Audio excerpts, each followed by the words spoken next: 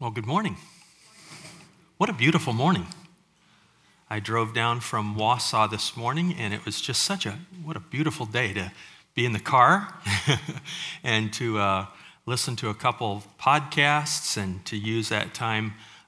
As district superintendent, there are about 150 churches that I travel around Wisconsin, and we have one in the UP and one in Iowa, in Dubuque. I don't know how that outlier happened. I do know how it happened. Our church in Platteville planted a church in Dubuque, and so as I get a chance to travel around to our churches, I try and redeem the time because they are short and take advantage of time in the car, and so it was just a great time with the Lord as I traveled down this morning, and I've had this date on my calendar and looking forward to being here to worship with you today and to be able to present God's Word.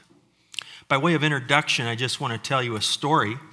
I was at our national office in Minneapolis, Minnesota, a couple months ago, and Kevin Complin, who's the president of the Evangelical Free Church, said, "I got to tell you all a story." And so he was telling us a story about how 100 years ago there was a missionary from the United States in 1922, a Scandinavian. His last name was Johnson, of course. If you're around the Free Church, there's a lot of Johnsons and Olsons. I'm just a pain. But anyway, but there was a missionary who went to Congo, West Africa in 1922 to take the good news of the gospel of Jesus Christ. And Kevin was telling us, he says, well, to commemorate 100 years, God has been at work, and he said, you need to know that the Evangelical Free Church, that God has been using our churches to help support and encourage these churches in Congo, West Africa. And today there are 1,400 gospel-preaching churches, Evangelical Free Churches in Congo, West Africa, with, get this, 2 million Christ followers attending that. And I tell you that because that's part of your story. You're part of that. You have helped to build the body of Christ around the world. And to that I say thank you for being part of God's redemptive plan and God's work. Well, if you'd open your Bibles or if you have a phone or an app, and if you're taking notes, there's a piece of paper in there that you can look to, but on page 977, as was said earlier. This book, Ephesians, was written by Paul to this city in Ephesus. It was written while he was in jail. We read earlier, and we'll read it again, about how he says, I, a prisoner of the Lord. He was in prison when he wrote this letter. 10 years prior, he'd been in Ephesus, and he'd been there about 2 years prior to that to establish this church in Ephesus. And he had spent several years on his second missionary trip there, and then he writes this letter from prison about 10 years thereafter. And it's one of the richest books of the Bible, Ephesians, on the subject of the church. You know, unlike many of the other letters that were written in the New Testament to churches, it wasn't written to correct any errors or to address any of the specific problems that other letters were used. This book, this letter, was a letter of encouragement. It was to explain to that church in the city of Ephesus, one of the most prominent churches of the time, what the purpose of the church is to be. You need to understand the church of Ephesus was filled with some very real people. Listen to what Ephesians 2 says in describing as Paul talked about them. He said, in which you once walked, following the course of this world, following the prince of the power of the air, the spirit that is now at work in the sons of disobedience, among whom we all once lived. Isn't it good that he used the word past tense? That we once lived, not that you live now, that you once lived in the passions of our flesh, carrying out the desires of the body and the mind, and were by nature children of wrath like the rest of mankind. I would propose that if you and I were to live in Ephesus at that time, we wouldn't have felt out of place in the church of Ephesus. They were ordinary people who had recently started to follow Jesus Christ and become part of his church. The first 3 chapters, if I can give you a quick overview of the whole book of Ephesians, the first 3 chapters, Paul wants you to know the benefits as a Christ follower that we have as we're seated positionally in Jesus Christ. He says, because of the fact that you've come to know Jesus and you're a follower of Christ, you are seated positionally in the heavens with him. And because of that, there are benefits for that position.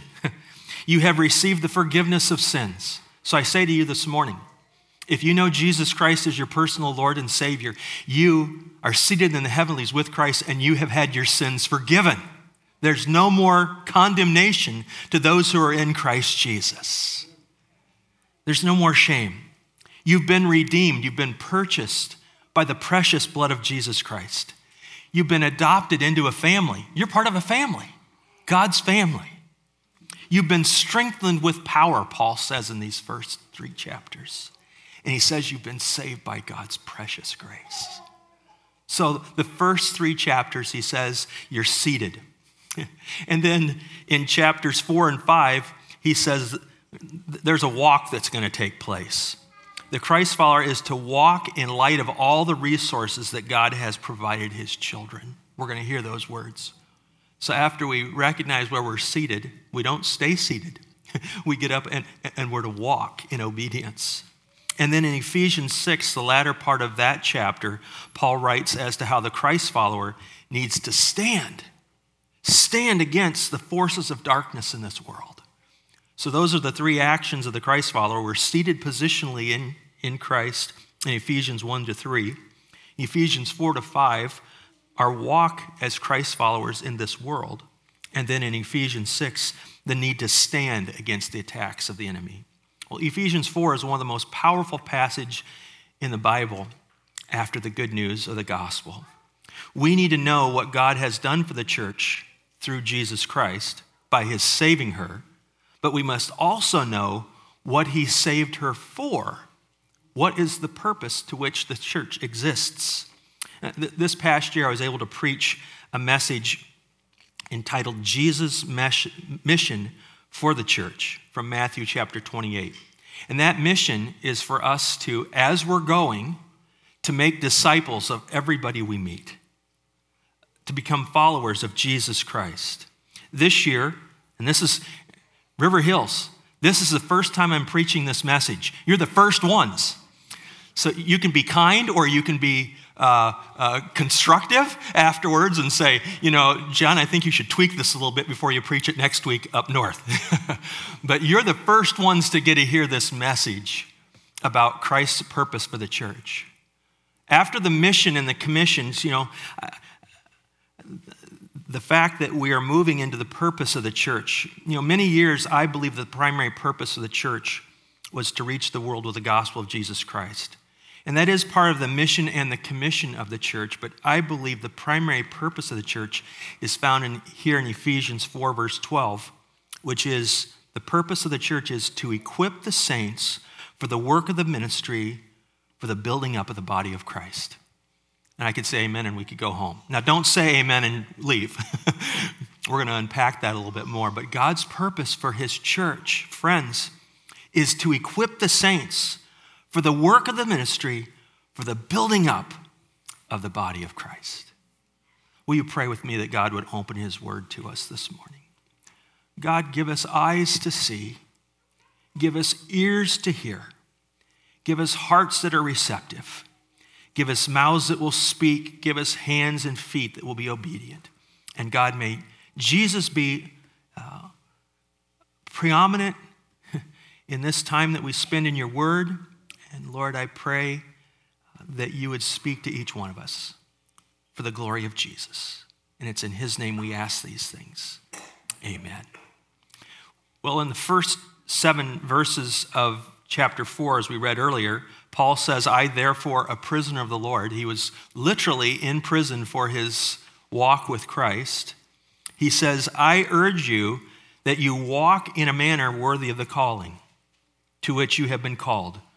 And he said, as you are doing that, do it with humility, gentleness, patience, bearing with one another in love. Then verse 3, eager to maintain the unity of the Spirit, the bond of peace. There's one body, one Spirit, just as you were called, to the one hope that belongs to your call. one Lord, one faith, one baptism, one God and Father of all, who's over all and through all and in all. But grace was given to each one of us according to the measure of Christ's gift. We're told that we're to walk in a manner worthy of the gospel that we received. Walk in a manner worthy of our calling. Each one of us has a calling. If you know Jesus Christ as your personal Lord and Savior, friends, this morning, if there was a time in your life when you recognized that you were a sinner, that your sin separated you from God, and that you in faith turned from your sin, and you turned and repented, and you turned in faith to Jesus Christ, and you believe that he died on the cross for your sin, was buried and rose again, you have a calling. You have a calling. You are precious. You were bought with the precious blood of Jesus Christ. You have tremendous value and worth. Paul goes on to say in verses 11 to 16 that this gift, this calling that we have, that he gave the apostles, the prophets, the evangelists, and the shepherds and the teachers for the purpose of equipping the saints for the work of the ministry, for the building up of the body of Christ. And then verse 13, until we all attain to the unity of the faith and the knowledge of the Son of God, to mature manhood, to the measure of the stature of the fullness of Christ, so that we may no longer be children. Notice the difference between maturity, and immaturity. Immaturity is like a child being tossed to and fro by the waves and carried about by every wind of doctrine, by human cunning, by craftiness and deceitful schemes. Rather, you as mature followers of Jesus are to speak the truth in love, and we are to grow up in every way into him who is the head, into Christ, from whom the whole body, joined and held together by every joint with which it is equipped, when each part is working properly, makes the body grow so that it builds itself up in love. So friends, the purpose of the church, as we're going to unpack this, is that God has saved you for a purpose, to be part of a church family, to grow up into maturity, to learn, because it says we all have been given gifts to serve so that the body can be edified and be built up. Sir Isaac Newton formulated the laws of motion in 1687. He said, an object that is at rest tends to remain at rest. My wife said that to me as I was watching a little bit of golf yesterday afternoon in my recliner. She goes, there's a law of thermodynamics here. You're sitting in that chair watching golf, and I have some plans for you. Well, an object in motion tends to remain in motion unless acted upon by an outward force, and that was my wife, the outward force. And I was happy to say, what can I do for you, sweetheart? Well, there are many churches, friends, that are at rest, and they tend to remain at rest. There are also a lot of churches that could well be described as being in motion, and they tend to remain in motion.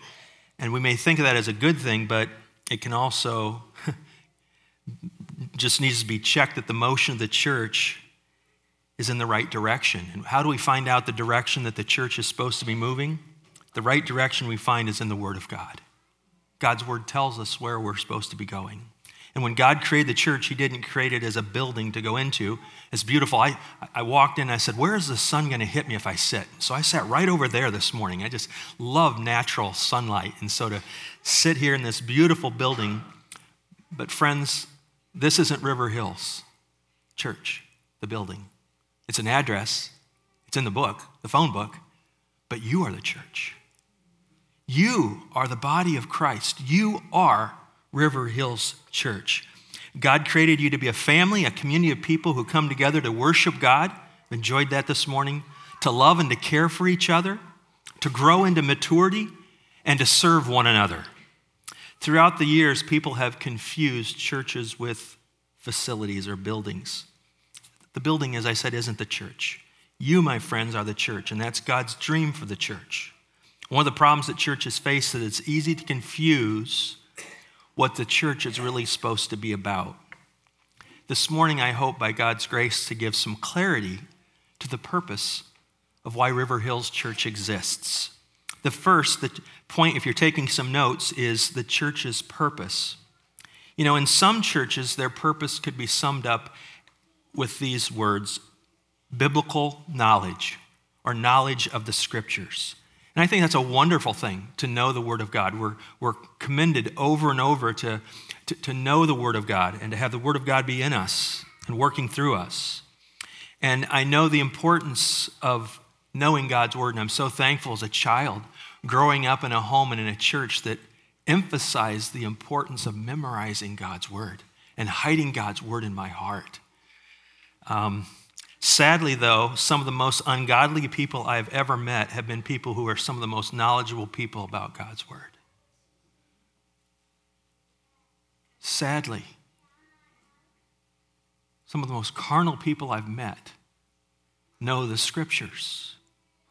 Why? Because it's important, but it's not the church's primary purpose. Bible knowledge by itself, friends, is knowledge. Is dangerous, that knowledge. Gene Getz said it this way: Bible study by itself will not produce spirituality.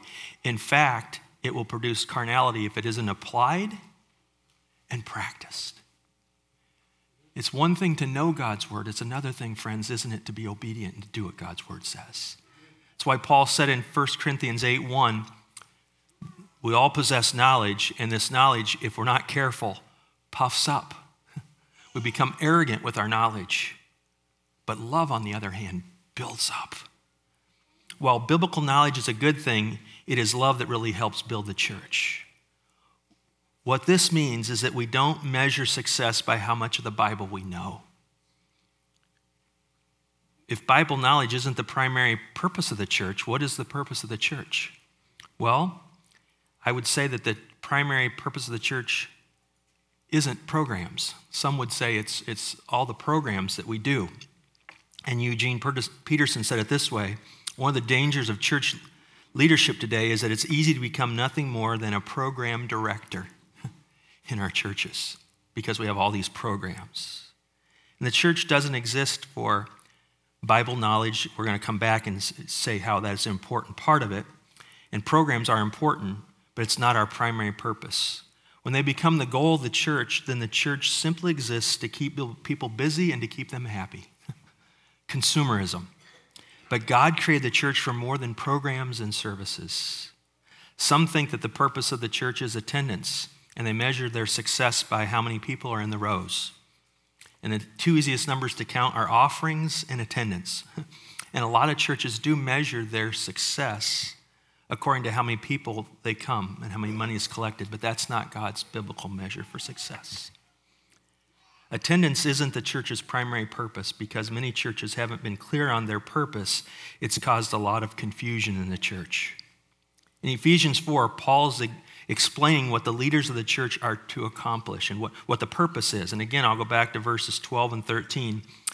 The purpose of the church is to equip the saints for the work of the ministry, for the building up of the body of Christ, until we all attain to the unity of faith and the knowledge of the Son of God, to become mature, manhood, to the measure of the stature of the fullness of Christ. So if we read this verse carefully, we discover some facts that will completely change how we look at the church. The first thing that we see here is that the church, friends, is the body of Christ. Paul doesn't say it's like the body of Christ. He isn't using a metaphor. He says collectively, we are the body of Christ. We are the physical presence of Jesus Christ on this earth, and we are the physical presence of Jesus in Janesville, Wisconsin, and around, my friends. The purpose of the church is that we will be mature and full grown in the Lord, measuring up to the full stature of Christ.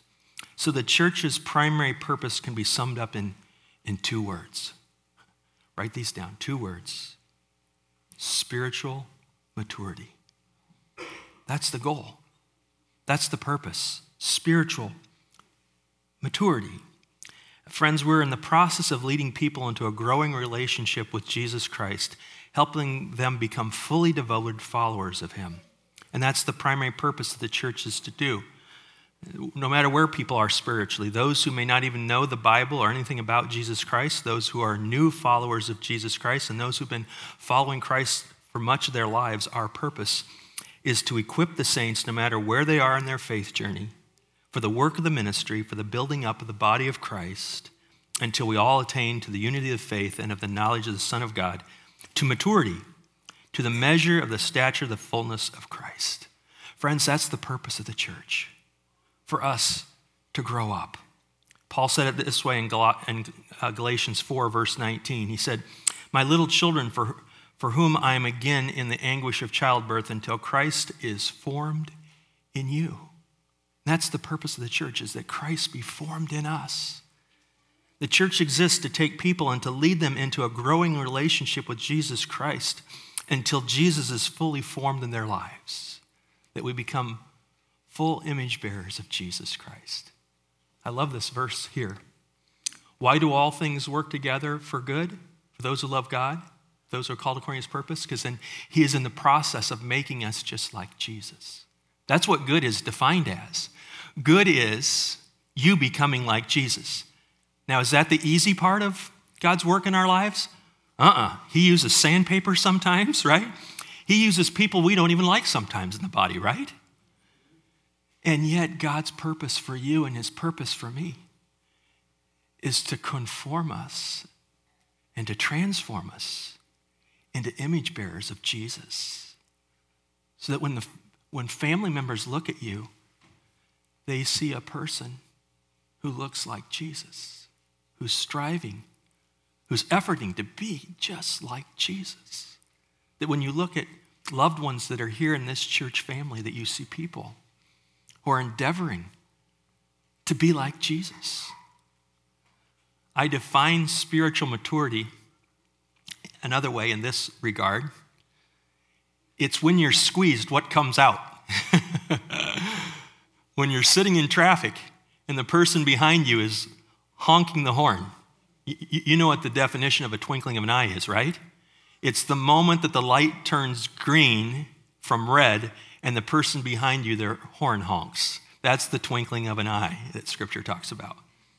But friends, what comes out of us when we're squeezed? Are our reactions and our actions defined by a mature follower of Jesus Christ? Because it's easier to walk with the Lord when everything's going well, isn't it? When the kids all look great, when they're behaving and look so nice and listening to mom and dad and all of the, but when things aren't going well, when the heat gets turned up in your life and your boss is on your back, when your neighbor's trash is in your front yard, when all those things are happening, when you're squeezed, what comes out? Are we being shaped and molded to the image of Jesus Christ? So that when we look at each other, we see people who are loving, who are kind, who are at peace, who are patient, who exhibit the fruit of the Spirit.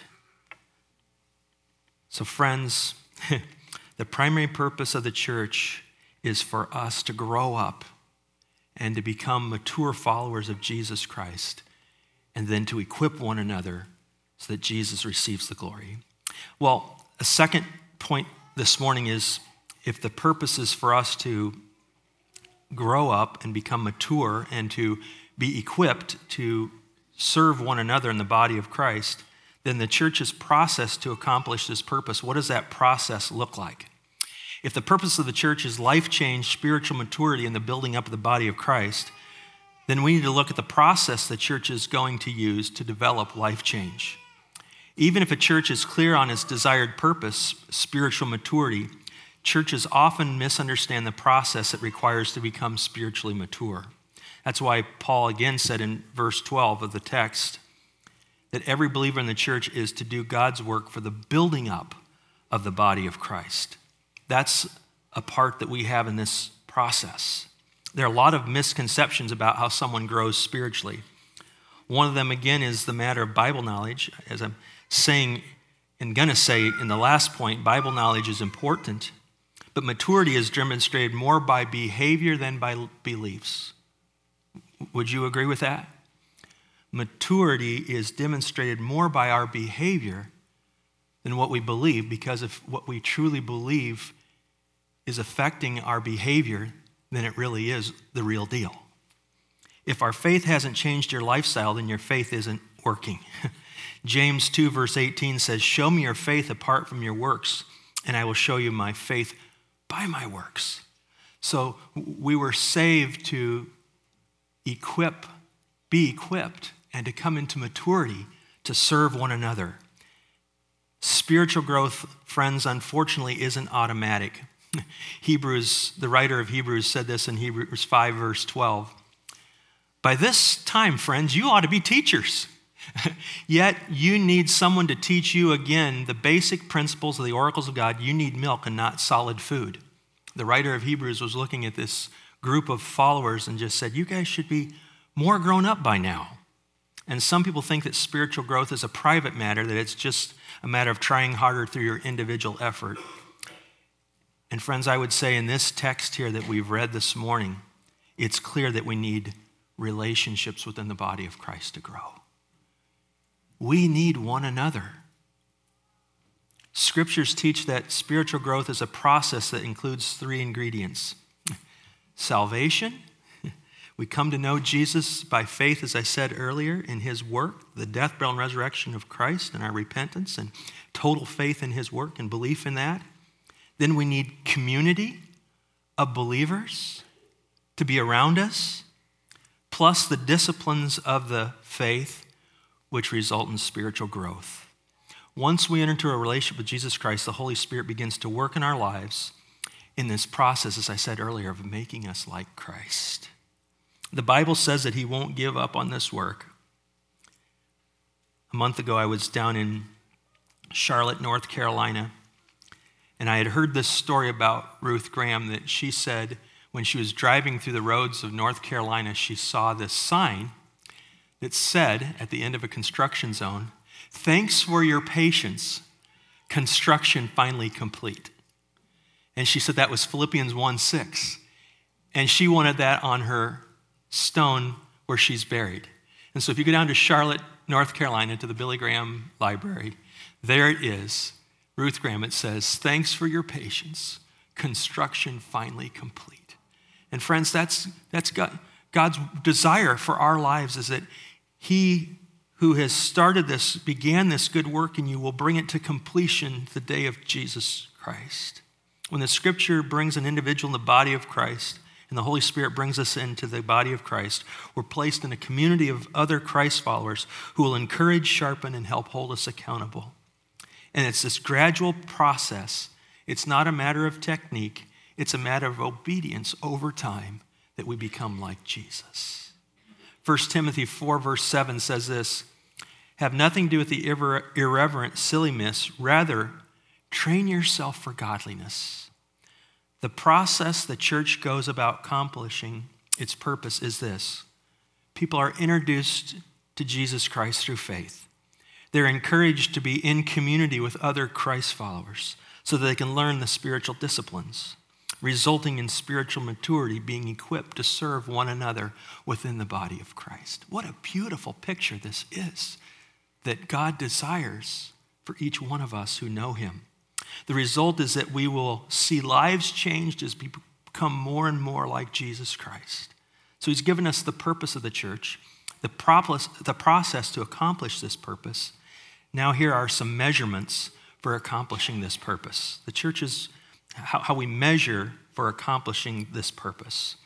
The measure for success in a church is evidenced in the lives of the people who are part of that church. Verses 14 and 15 say, so that we are no longer children tossed to and fro by the waves and carried by every wind of doctrine, by human cunning, by craftiness and deceitful schemes. Rather, speaking the truth in love, we are to grow up in every way into him who is the head, into Christ. From these verses, we see some measurements for the purpose of the church if we're accomplishing these purposes of growing up and becoming equipped to serve one another. The first one is stability. The measure of the church accomplishing God's purposes are stability. When spiritual growth takes place, people aren't easily misled. There's this stability. We look at God's word and we hear something and we become good Bereans. The Bereans were ones in church in the early church who, when they heard something, said, wait a minute, does that square up what the Word of God says? And we need to be good Bereans who speak the truth in love, but we need to take things through the filter of God's Word, and so that there's a stability. One of Satan's falsehood is that in Ephesians 4, verse 14 says that we won't any longer be tossed to and fro and carried by human cunning, by the craftiness and deceitful schemes.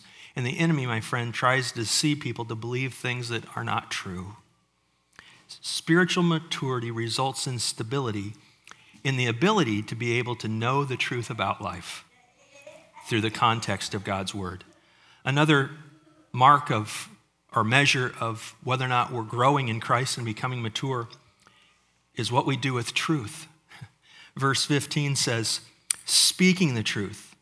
In the Bible, truth just isn't something that you believe, it's something that we live. And when you become spiritual, when we're in the process of becoming like Christ and spiritually mature, we just don't believe the Bible, we'll live the Bible because we know it's true. So another measure, not just stability and truth, is love.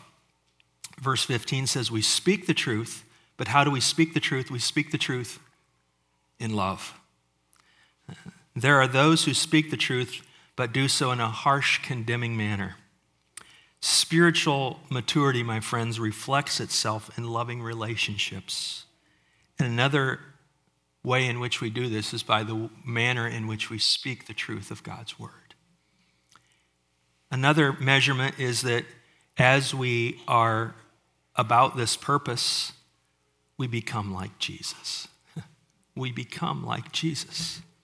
Verses 15 and 16 says, so that we are to grow up in every way into Him who is the head, into Christ. We're growing up, we're becoming like Jesus, from whom the whole body that is joined and held together by every joint with which it is equipped, when every part is working properly, makes the body grow so that it builds itself up in love. So Christ's desires as the ultimate mark of spiritual maturity is that we become like His Son, Jesus. Unfortunately, organizations and people have a tendency to drift away from the main purpose. The purpose of the church, friends, is life transformation, spiritual maturity for the building up of the body of Christ. When God created the church, He didn't create it as a building to go into. He created it as a community to belong to. And the purpose of the church, friends, is to lead people, no matter where they are spiritually, into a growing relationship with Jesus Christ, to become fully devoted followers of Him until we all look just like Him. And that's my prayer for River Hills, that you guys are growing into spiritual maturity in a loving community that serves one another and serves this community well. And you're doing that. I commend you, and I also encourage you to continue to grow in Christ-likeness, to be fully devoted followers of Jesus Christ who bear His image, and that you're equipping one another to serve one another, and that Jesus is then glorified because He sees what's happening here at River Hills in the lives of His people. Will you pray with me? Father, I thank You for Your word today. I thank You for Your desire for us to grow in maturity in Christ-likeness. I pray, Father, that You would help us to not just be hearers of the word, but be doers of what it says. I pray for this community of Christ followers, that they would grow in equipping of each other to fulfill the purposes that You have for them, till we reach a maturity, until we become more like Your Son, Jesus. To His glory, to His praise, we ask these things. In Christ's name, amen.